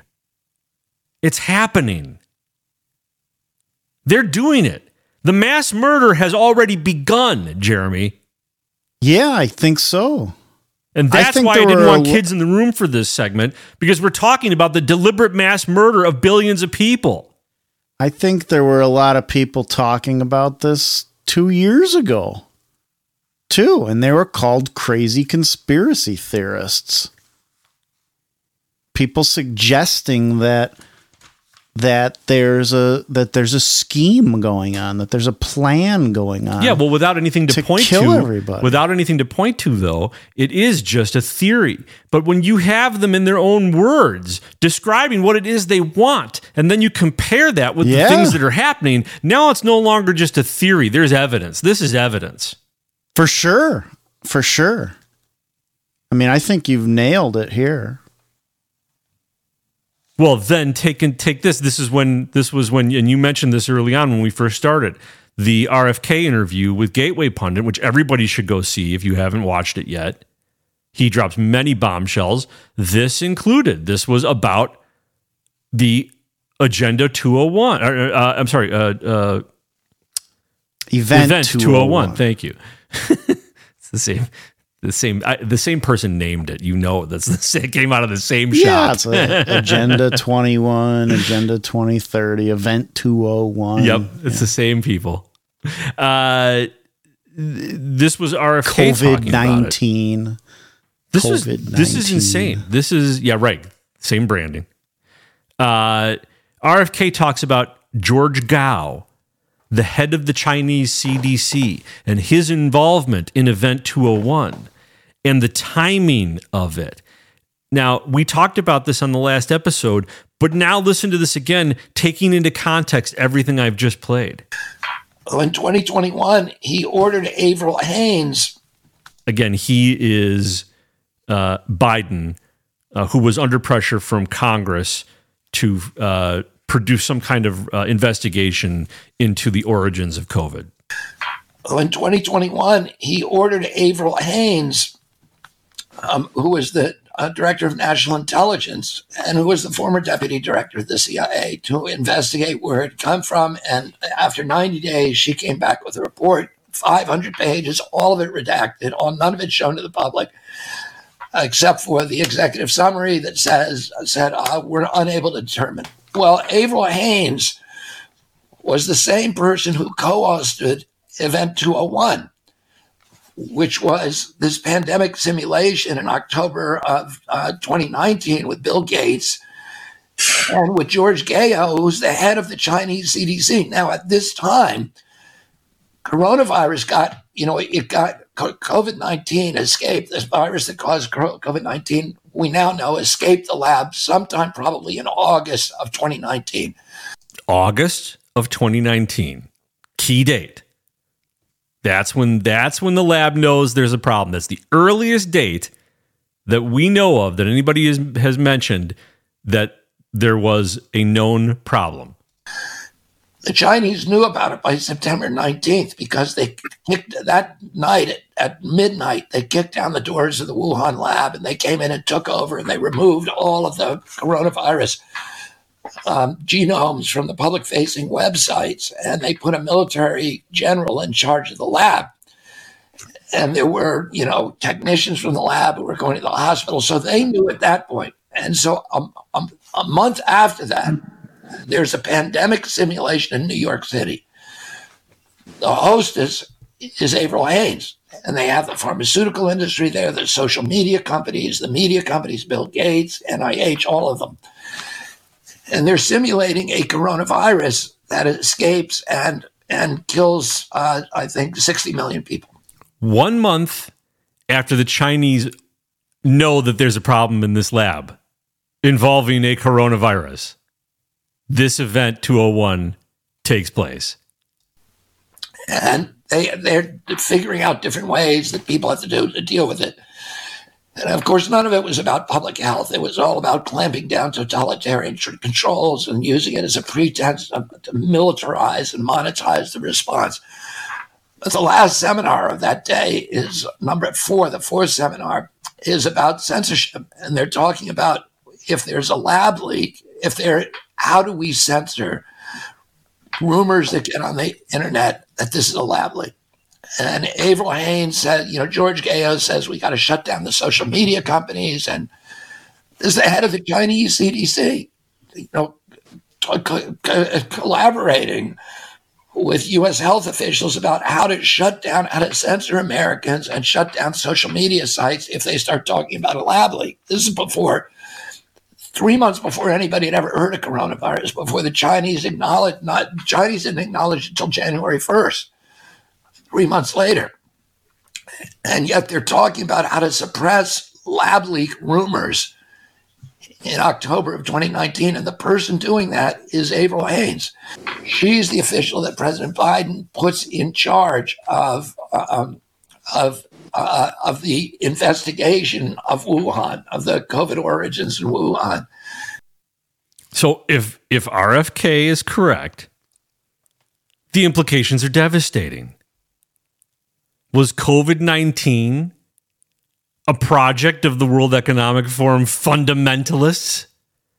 So not forget the top leadership or whoever, cynically may not believe what they're saying, but they're preaching this message. They're going to have some fundamentalists who maybe religiously agree with Dennis Meadows that the population needs to be nearly wiped out in order to save the proper way of life. Yeah, I'd be interested to hear what Bobby Kennedy thinks. Does he think it's actually a lab leak? Or was that part of the branding that was going on then too? So that now we're still talking about it as a leak. Leak. That's exactly right. You let the binary debate between was it bat soup or was it an accidental leak? Meanwhile, no one is talking about the possibility that it was an intentional leak. Did you ever see 12 Monkeys? Yes, I did. Bruce Willis. Very good movie. Yeah. It's amazing how many of these movies, that are like post-apocalyptic and books, 1984 and Atlas Shrugged, and I have a theory on how that happens. A lot of movies I wish I never saw. That there's little bits and pieces of all of them that are coming 100% predictive programming. True. But 12 I have a Monkeys theory on that. 12 Monkeys was a guy in the airport who opened up that vial of a gas or something. Yeah, but how deceptive was that? That's one lunatic. It's like that's the threat is one lunatic. It's not these globalist organizations that are plotting to wipe out billions of people. Right. And so right there in the airport, he releases. At least he was democratic. The virus that kills everybody. He was democratic. He was. Yeah, he was equal. It was equal. Which equality equals peace. I guess it was peaceful, right? And everybody just died, and they went and lived underground, and the animals took over. Wasn't that what happened? Yep.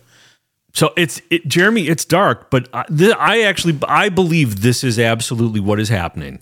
I believe that progressives have once again, just like they did in the previous century, have decided to cull the herd according to their vision.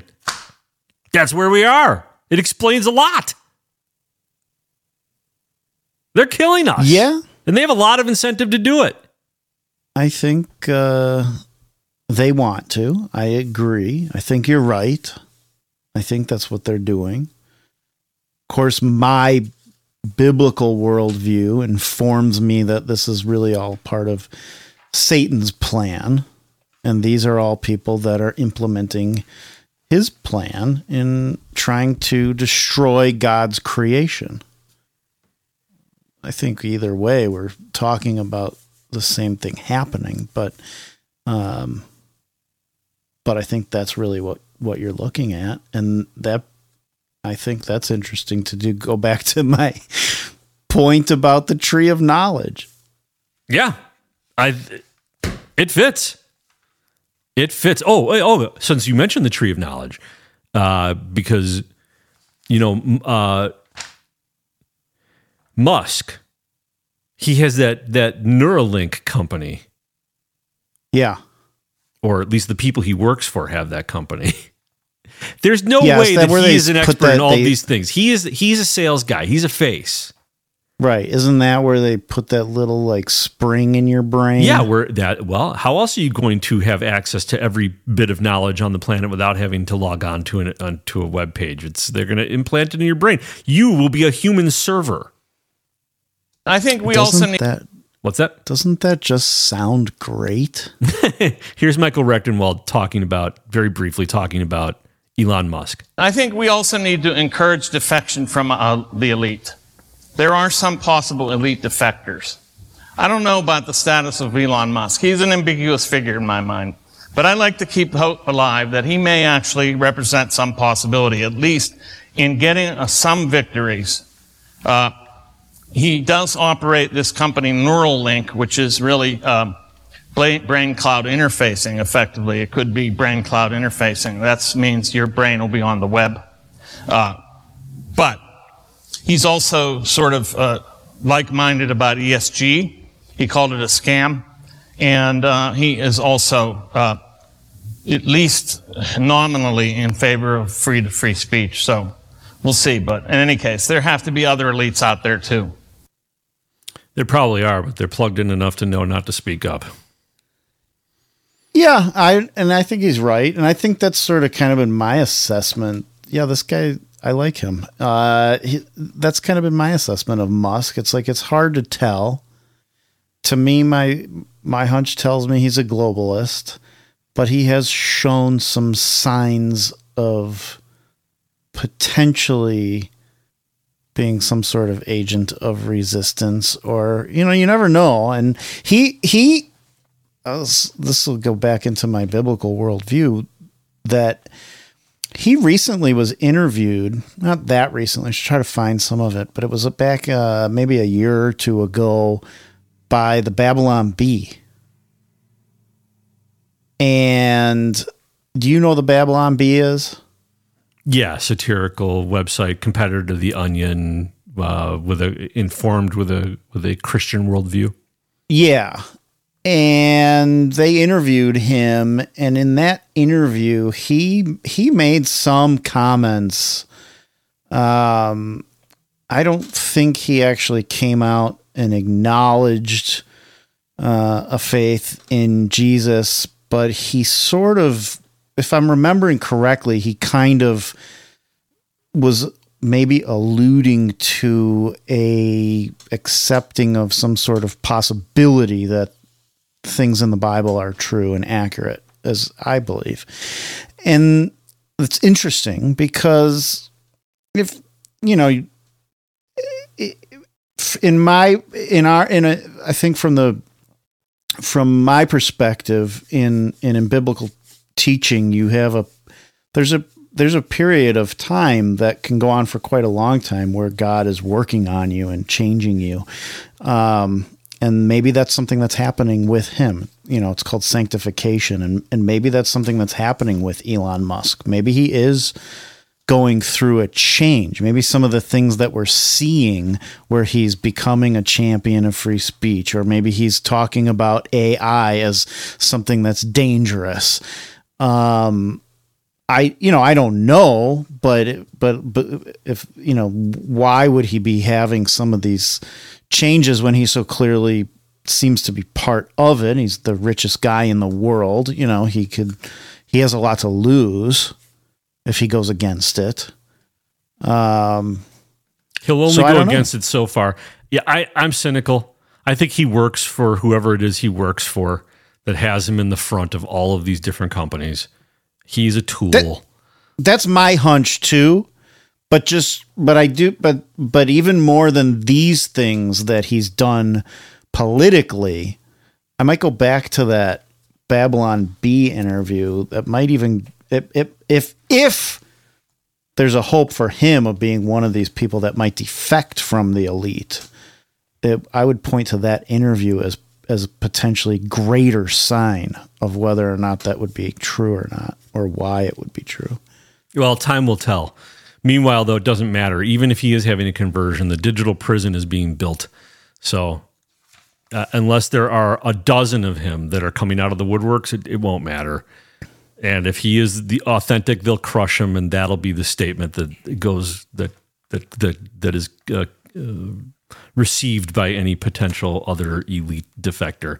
I have a theory, by the way, as to why we have so much of that predictive programming you were talking about. We're in all these movies like 12 Monkeys, and any, there's a whole slew of them. The train derailment in Palestine, Ohio, that had that movie. The Matrix was literally right. The Matrix. So here's why I think that happens. I think that I think successful writers and successful producers, successful creatives, they find themselves in the elite cocktail set.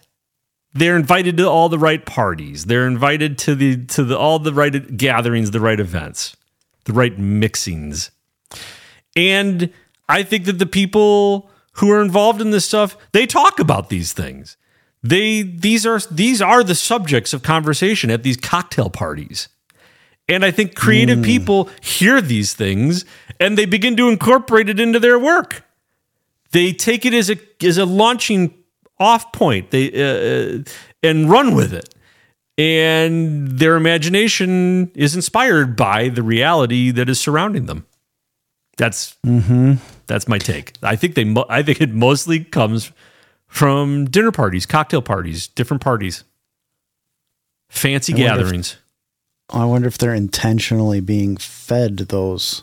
That would be a great place to do it, wouldn't it? Yeah. That would be a great place to do it. That's smart, Jeremy. That makes a lot of sense. No, that's the two of us coming up with it together. There you go, ladies and gentlemen. Well, that was all I have on the absolute dark heart of the plot to wipe out 85% of the global population. You can see now why I did not want young children in the room for that. That's too dark. Yeah, but he even said it would be peaceful, right? Non-violent. Right, because none of us will have energy to be violent. We're going to be starved out. And you're going to be violent in your own little 15-minute city. Go for it. Well, that was a very uplifting, great way to take our mind off the big letdown. I forget, chew on all of this. I forgot all about the person that Comer's going to announce some later date in the White House. Right. That's pressuring the whistleblowers. Right. Go get that guy. I forgot all about the FBI's disaster in Jake Tapper. Yep. So good job, Mr. Marcus. I've distracted you. Okay, I'll end this on a positive note. I'm going to lift our spirits. Jeremy, yeah. So Jeremy, up in Toronto, this is such a great story. A young gentleman decided to open up a cafe in Toronto, and this was a very, very counterculture, rebellious cafe. Listen to this. I've never been there. Have you been? You've never been to Toronto. This is out of Toronto. I've been to Canada, but I've never been to Toronto. The YouTube channel Blog2, BLOGTO. The Anarchist is a worker-owned, anti-capitalist, anti-colonial cafe, shop, and community space. He garbled it. The Anarchist is the name of this coffee shop. The Anarchist is a worker-owned, anti-capitalist, anti-colonial cafe, shop, and community space. Gabriel opened the space after leaving Vancouver due to its unwelcoming sense of classism. Though he never felt comfortable working in a coffee shop in BC, he knew if he were to have one of his own, it would have to adopt the values that occupy such a huge part of his life. A place devoted to radical leftist politics, revolution, ending capitalism, improving the world's economic system that benefits everyone and not just elites, and most importantly, sparking conversations that will help implement these ideas. Other than delicious coffee, which Gabriel is most definitely an expert in, the shop has a rich selection of progressive political books that he's selling at wholesale prices. I was happy to try some great light roast espresso here. I even tried my first espresso tonic, which is something of a micro-revolution in itself. I highly recommend paying a visit to Gabriel at 190 Jarvis Street, if not for great coffee, for even greater conversation. So they just had some big news. That was back during their grand opening. That was a year ago. Are they doing anything that every coffee shop doesn't do? Well, there are a lot of coffee shops like that, loaded with left-wing political books and. Yeah, this one stands out even among those. The Anarchist. He's going out of business. They're closing their doors this week. So he's doing what a lot of coffee shops do. That's right. USA. USA. USA. He was. Wow. I have a quote from him here. It just isn't fair. Well, was he ever really in business to be in business? This guy's story is here. Let me. Their website is theanarchist.ca. I highly recommend everybody go look at this website. It's absolutely hysterical. It reads. I kind of want to go there and do a story about it. Go interview. Yeah, right. Well, you have until the end of the month. They're closing at the end of this month. If any listeners want to send us to Canada, a place where I won't go, yeah, we could do a video piece on it. They are. It would be kind of fun. Like I said, it's like a parody. This is a parody. You couldn't write this any better. This guy, he's a schmuck. He is a barista, and he looks like he's probably a very good barista. His drinks look pretty good, but he couldn't. He just, he's got no clue what he's doing. When you read the backstory about how he opened this business, and he is just a complete moron. And this business was going to close. It was inevitable. Well, here's what I want to know: did he get a loan to start it? Okay, so. From his frequently asked questions page, where did you get the investment capital, parenthetical, vomit, to start the business? I didn't. Pop Coffee Works, who are my house roaster and landlord at the cafe, extremely generously offered to let me take over their pre-existing cafe for 6 months for free. After that, I'll be paying them a very discounted rent. So he paid a discounted rent for 6 months and went out of business. Without their incredibly anti-capitalist generosity, the cafe would never have happened, and I would never have been able to afford to start my own business without selling my soul to some sketchy investors. So all I had to do was pay at the start. Was anything I wanted to sell, and the internet and utilities. Even that was a lot more money than I had, but with the magic of credit card debt, I was able to get the ball rolling and have gradually been adding to the shop as things sell. This guy financed his anti-capitalist business with big bank credit cards. Yeah, I bet it was a Capital One card. An anti-Capital One card. Wow. Well, that's too bad. I feel sorry for him. I do not. I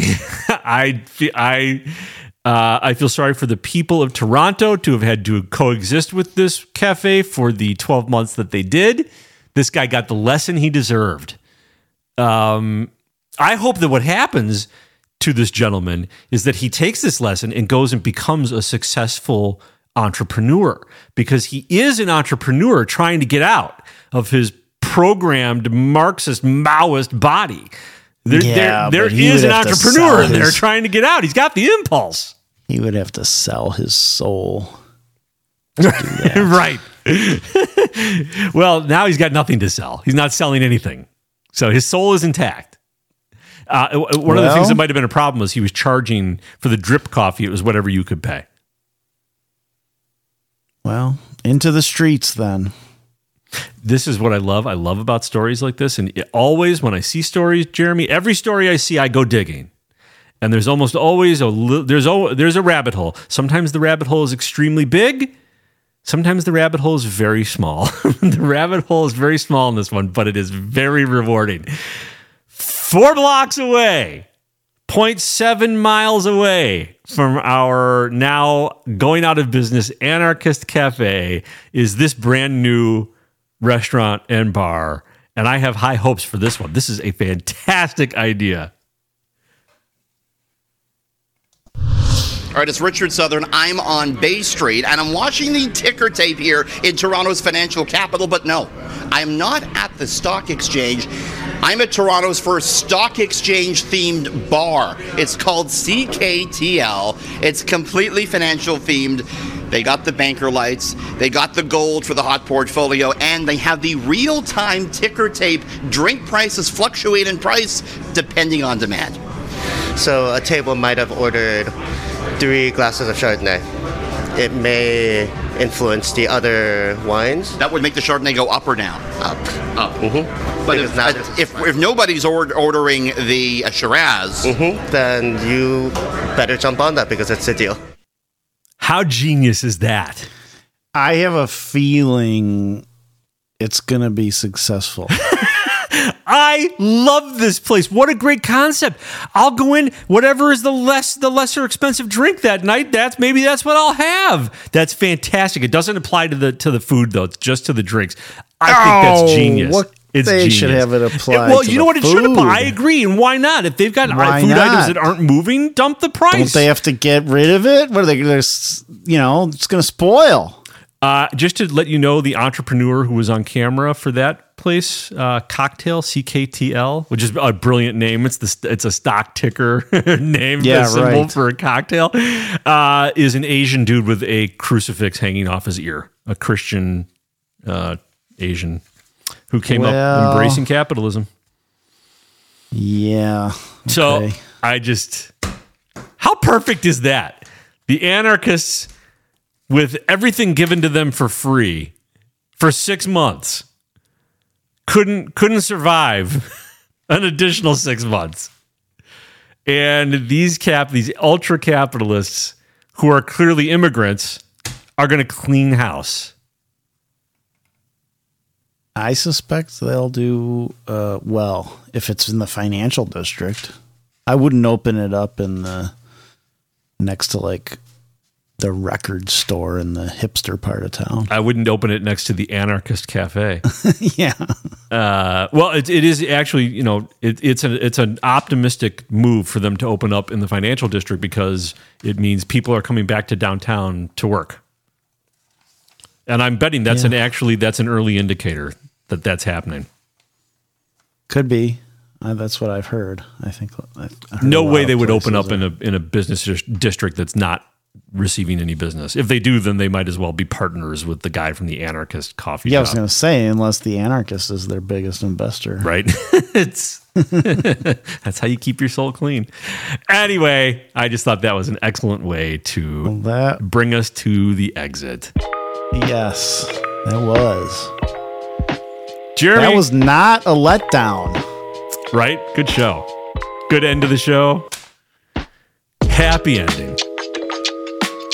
That was a good one. Yeah. Thank you to everybody listening and to everyone who wrote in to contribute their 2 cents on previous episodes contributing to this episode. Who are our producers, Jeremy?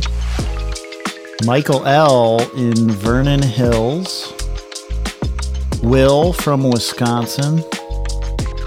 Executive producer Ann. The secret word for today is